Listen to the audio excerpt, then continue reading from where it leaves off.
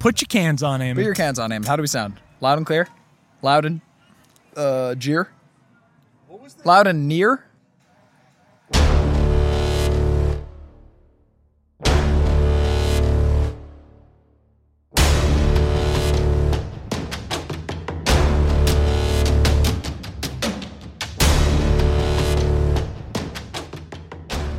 Hello, everybody. Welcome to Season 3 of Head to Head. As always, my name is Jake, and I got my main man, Dylan, with me right now because he is about to introduce the first beers that we are doing in this region. Dylan, all of you, my man. Hell yeah. So this region is the Lagers and Pilsners.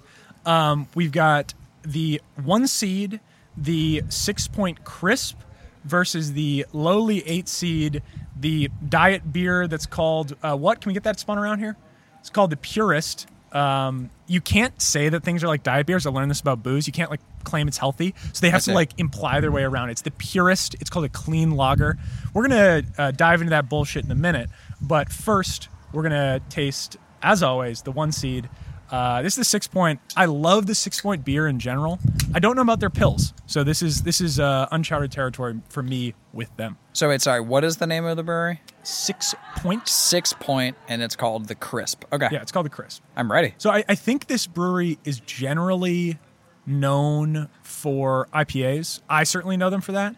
So that's why I seeded them number 1. This seeding is purely done on my like level of respect for each brewery. And I threw the Jack's Abbey into its spot because it earned its way there. Everything else it was to seed. The Jack's Abbey fought its way through that mini bracket of only itself to make it into the region. All right. Cheers. On.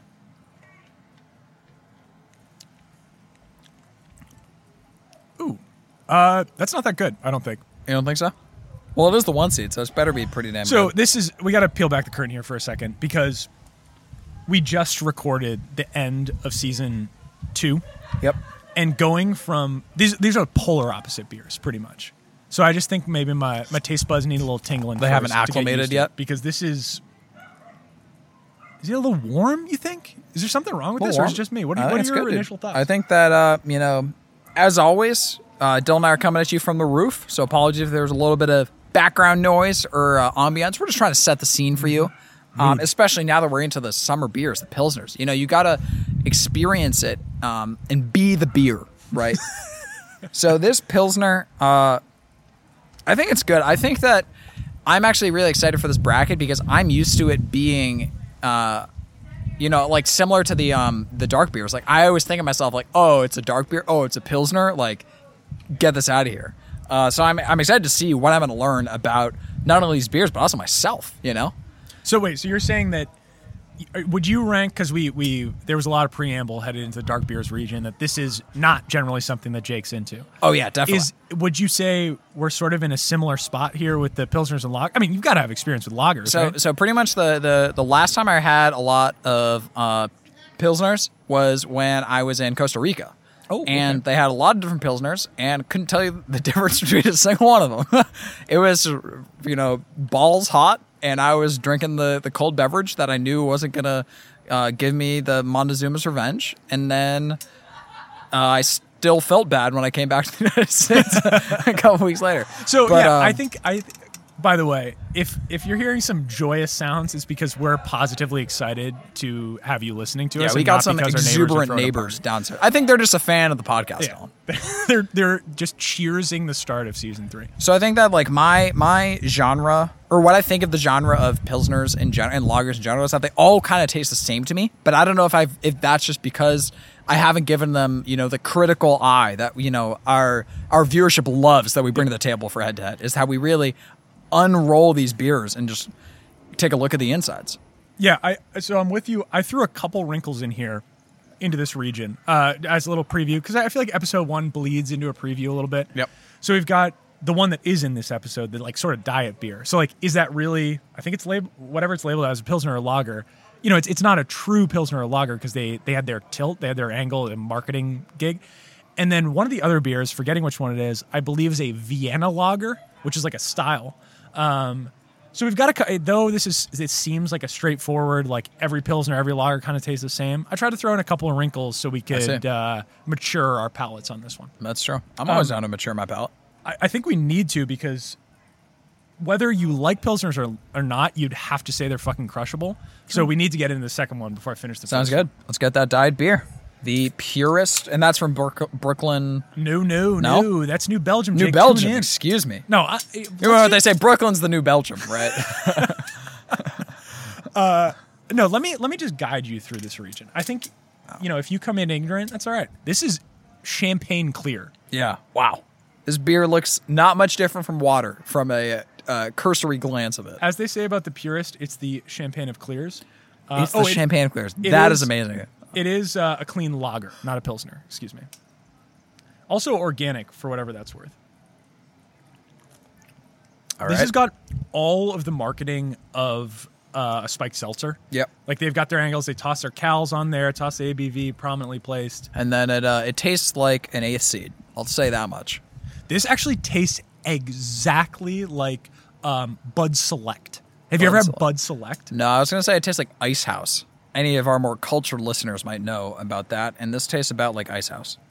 Is Ice House, is it higher ABV? What's the deal with that? I've only had Ice House when I'm south of the Mason-Dixon line, and it is a little bit kind of just like it's a punch in the face. And I think that this is, while it's slightly less of a pillow, this does not taste very good, Dylan. I wouldn't say this does not taste very good. I would say this does not taste. End of sentence. Because this is, it's what they're going for. It's extraordinarily watery. And anybody who's had Bud Select would agree with that. So I was involved in a fantasy draft at one point. Fantasy football? A fantasy football draft. And we were deciding our draft order. And we were going to do an activity to decide the draft order, do the draft. You might recall this. Yeah, I think I was there. You were. I think we actually did this virtually, but you were involved. You might have been in person. But what I did, and I sold the rights to this strategy to one other member of the group.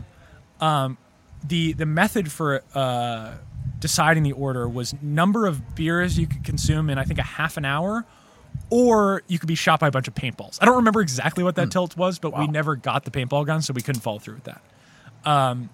But I had known from this really shitty fake Irish pub that I lived across from at one point that Bud Select is like water. It's really cheap, and you can just destroy them because they're like 3%. I think this is probably really low. This is 3.8, so this is really low. And so what we did, it's like you can just crank down Bud Selects and not be too drunk for the draft. And I think I sold the strategy. What it was, we end up earning tickets. That's what it was, right? You don't remember? You end up, I think, for every beer you consume. I think I drank too many beers. 30-minute period. So that handicapped your strategy. But the Bud Select was the perfect balance of you can consume a lot of beers and increase your percentage chance of getting the high pick, but not be too drunk for the draft. And if you have that sort of initiative on your hands, then the New Belgium Purist is the beer for you. Do you think that's their marketing? It's just like, are you trying not to taste beer? Drink our beer. Because that's kind of what it feels like. I think precisely, so we're looking at, actually, it's kind of interesting that we seeded them this way, because the 6 point, they're both in the Red Bull cans, basically. It's like a Red Bull style slender can. Yeah. And this one's got kind of like soft marketing all over it, right? I feel like this is like, if you don't like beer, but you don't want to be called out for being a narc, drink this. Maybe. Right? But I don't think that that's what we reward here on Head to Head. I think it's a cutthroat world here. Oh, absolutely. I mean, this is a beer drinker's game. I think that I'll keep sipping it, but I think the days are numbered for the Purist from New Belgium. We'll see. I mean, yeah, I would never have drank Bud Select on a normal occasion, but it has its days. So you're saying that it's a utility beer. Mm-hmm. It's not meant to be your everyday guzzling. No, if I were sitting down to watch a movie or play some video games, the first beer I'd reach for would not be the New Belgium. What the hell is this? The Purist. Yeah, diet beer. We're gonna call it diet beer because we need to expose them for what they're trying to do. You're not allowed to market beer as healthy, but this is bullshit. I mean, it says it's got organic on it. What beer have you ever had that's organic, Jim? I think a lot of beers these days market themselves as being organic because it's real. I mean, you think about beer, there's not that many ingredients. It's pretty easy to make it organic. In comparison to, a graham cracker or something that is. I bet graham crackers have similarly few ingredients. No, they think so. No, they got all those like xanthan gums and other things that are usually not in beers. So I think that. Sorry, I was a little bit distracted from some jovial acts of our studio audience over here. I think that the purists from New Belgium, my view of it is like, I think I would only drink this if there is nothing. If you went to a liquor store and they're like, "Sorry, man, we're out." Yeah. Oh wait, we got going out of business sale. Yeah. Sorry, we got one more 6-pack for you to get. I think then I'd probably buy it. But if it's not Armageddon, I'd probably stick away from the purists from New Belgium. Did you ever have, when you were younger, like a formative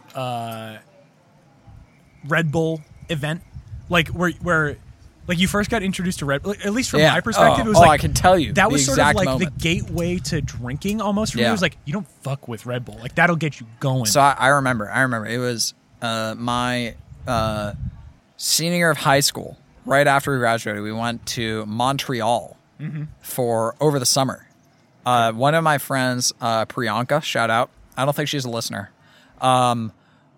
She spoke French, and she was like, "Yeah, I've been to Montreal a couple of times, and it'll be a blast." I think it was her birthday party. She like arranged this whole thing. She rented out a hostel for us, and we took a bus up to across the border into Canada, and we had a great time. And I remember the time that I had a Red Bull vodka was because this is sort of a bridge between what I'm talking about. Yeah, I'm saying we'd already crossed that bridge, but it was the first time I had a Red Bull vodka, and the reason why is because we were waiting in line to go to this club, and it was like, an hour wait, and we're just chilling out on the street. Yeah, and this guy comes down. He's clearly affiliated with the club, and he looks at us and he says, "No pants." Sorry, excuse me. He says, "Take your pants off." He says, "No shorts. Oh, you can't have shorts at this club." And we were wearing, I don't know, just like kind of nice shorts, and we're like, okay, right? Like, I mean, you can't argue with the dude. Yeah. So we're trying to do the math in our head. Like, all right, well, we're trying to keep our space in the line, but we also want to go back and get shorts. A couple people are going to go and do the public transit back to our hostel, grab shorts for everybody. God. We'll change in line. And then we'll figure out, like, I think that one person was like going to go back. We had to do something where we're going to keep our pants for later. Terrible idea. But I was a part of the Navy SEALs that were responsible for going back to get the shorts. And one of my friends was like, we got to have a Red Bull vodka to, make sure that we can make it, right? He was like, we got to inject to make sure that we can get the stimulus that we need. Because the big problem is that none of us spoke French. And it's like, you can kind of get around. We were also idiots, which probably didn't help our situation. But we eventually, like, we took the T, or not the MBTA. We took the public transit subway option that they had. And we get to the hostel and we come back, and it somehow worked. When I think about this in hindsight, the fact that we were able to do this operation, it was probably like a 30-40 minute round trip to get to the hostel and back, and we actually made it, was pretty remarkable. And it was probably because of the Red Bull vodka that I was made to drink right before we got onto the train to decipher it. I was going to say it was pretty easy. We just kind of got on the train, went end stops, and got off. But in hindsight, we felt like absolute superheroes when we were able to get into the because like everyone's eagerly anticipating your return. Yeah. So it's definitely. It either says time was of the essence. There's 3 options. I was about to say 2 options, but you presented a third. It's either that it was the Red Bull vodka, or it speaks to the length of the trip or the execution of your mission. But yeah, I think when I got back, I realized that the prospect of going back to get the shorts or to get the pants actually seemed like the better option, because these people had just been waiting in line for an hour and a half to get into some club. Yeah, at least you're doing something. At least we were doing something. A fun story. Did you ever get told? I got told this about Red Bull. I can remember where I was biking from my house to middle school when we were having a competition. One of my friends, associates, I don't think I'd call him a friend, bike riding associates, was drinking a Red Bull on the way to middle school because he thought he was a hard man. he told me, he stopped in this corner because their car's coming. He's like, Dylan, like, do you know there's bull semen in Red Bull? That's why it gets you going. And I was like, I hardly know what semen is, but that sounds dangerous. You know, bulls are big. They fuck people up. And he was like, yeah. It's like, you shouldn't just drink this willy-nilly. Like, you got to be ready. And I was like, Ben, why? Like, why today? He was like, and then he told me the story about, he was like, I'm my girlfriend. Yeah, his middle school. He was like, we got to talk. We have to have a talk. And then I remember standing in the corner and I'm thinking, all I can think about the whole time is, this guy's got bull semen coursing through his veins. Ben's going to lose it. You know, superhero. He's going to run through some red shit at school. The next kid with a red t-shirt, he's going to deck him. So all this talk about Red Bulls and bulls got me thinking. So I had a funny moment at work the other day.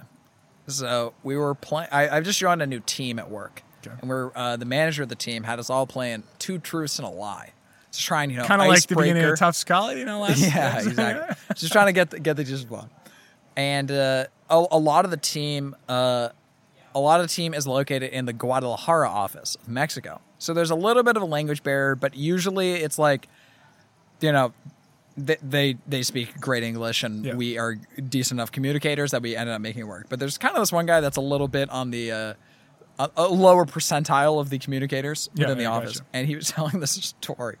So he also goes last. Wait, is this the Boston office or the Guadalajara office? The person who's the like not communicating as well. He's in the Guadalajara office, but now that everybody's the language barrier issue. Now that everybody's remote, it's like, what's the difference, right? So we're all having this big Zoom call. Enough, yeah. He goes last, and his 2 truths and a lie were like something like I can never rollerblade or something like that. The next one was I once got blackout drunk and woke up in another state. And the other was I once rode a bull for fun. And then it's the type of thing where we were all supposed to guess what the 2 truths and a lie was. But I could tell, I was like, well, we're probably not supposed to talk about the second one. Like, that's probably supposed to get buried underneath the fact that you just got blackout drunk and just woke up somewhere. All your new coworkers. Yeah, I thought it was like, wow, I was like, this guy's a legend. Yeah. It turns out that was true. Yeah. Was it the rollerblading? It was the rollerblading, yeah. It was the rollerblading. Because he rode a bull. Because his like cousin on some farm that they have a bull. He's like, yeah, I made it like a couple seconds and got tossed off. He's telling us the story about how, the rodeo clowns came and tried to get the bull out. I feel like he was just trying to, like... He did break the ice, to be fair. Super hard. He was like waking up blackout in another state and be like... That's kind of like what you'd say at Two Truths and a Lie of like the pledge session of a frat. Like... Yeah, like you think he was trying to establish that he's like the hardest dude? I think so. I mean, he probably is based on that. Yeah, I've never ridden a bull, and he has. So they've never gone interstate while not knowing it as well. So this guy's got 2 on you. All right, I feel like I'm crushing these. I think, as I said earlier, both because even though one of them claims the New Belgium claims it's a lager, but this is really just not even beer. And then we got the Pilsner, which is Crossford Bull. And so where are you at? Where is the Pilsner from again? 6 Point. It's from somewhere that's on my phone. Brooklyn? I think actually it's a neighbor. I bet somebody in Brooklyn is going to listen to this and be like, Dylan, you don't even understand Williamsburg in Brooklyn. It's like some bullshit like that. The people in Brooklyn are so... Anyway. Save it for next episode. My sisters both lived there at one point. They loved it, but... The people who they associate. I'm not racist, but anyway, that's Brooklyn. Or we'll edit that out. I just think they're intolerable for the most part.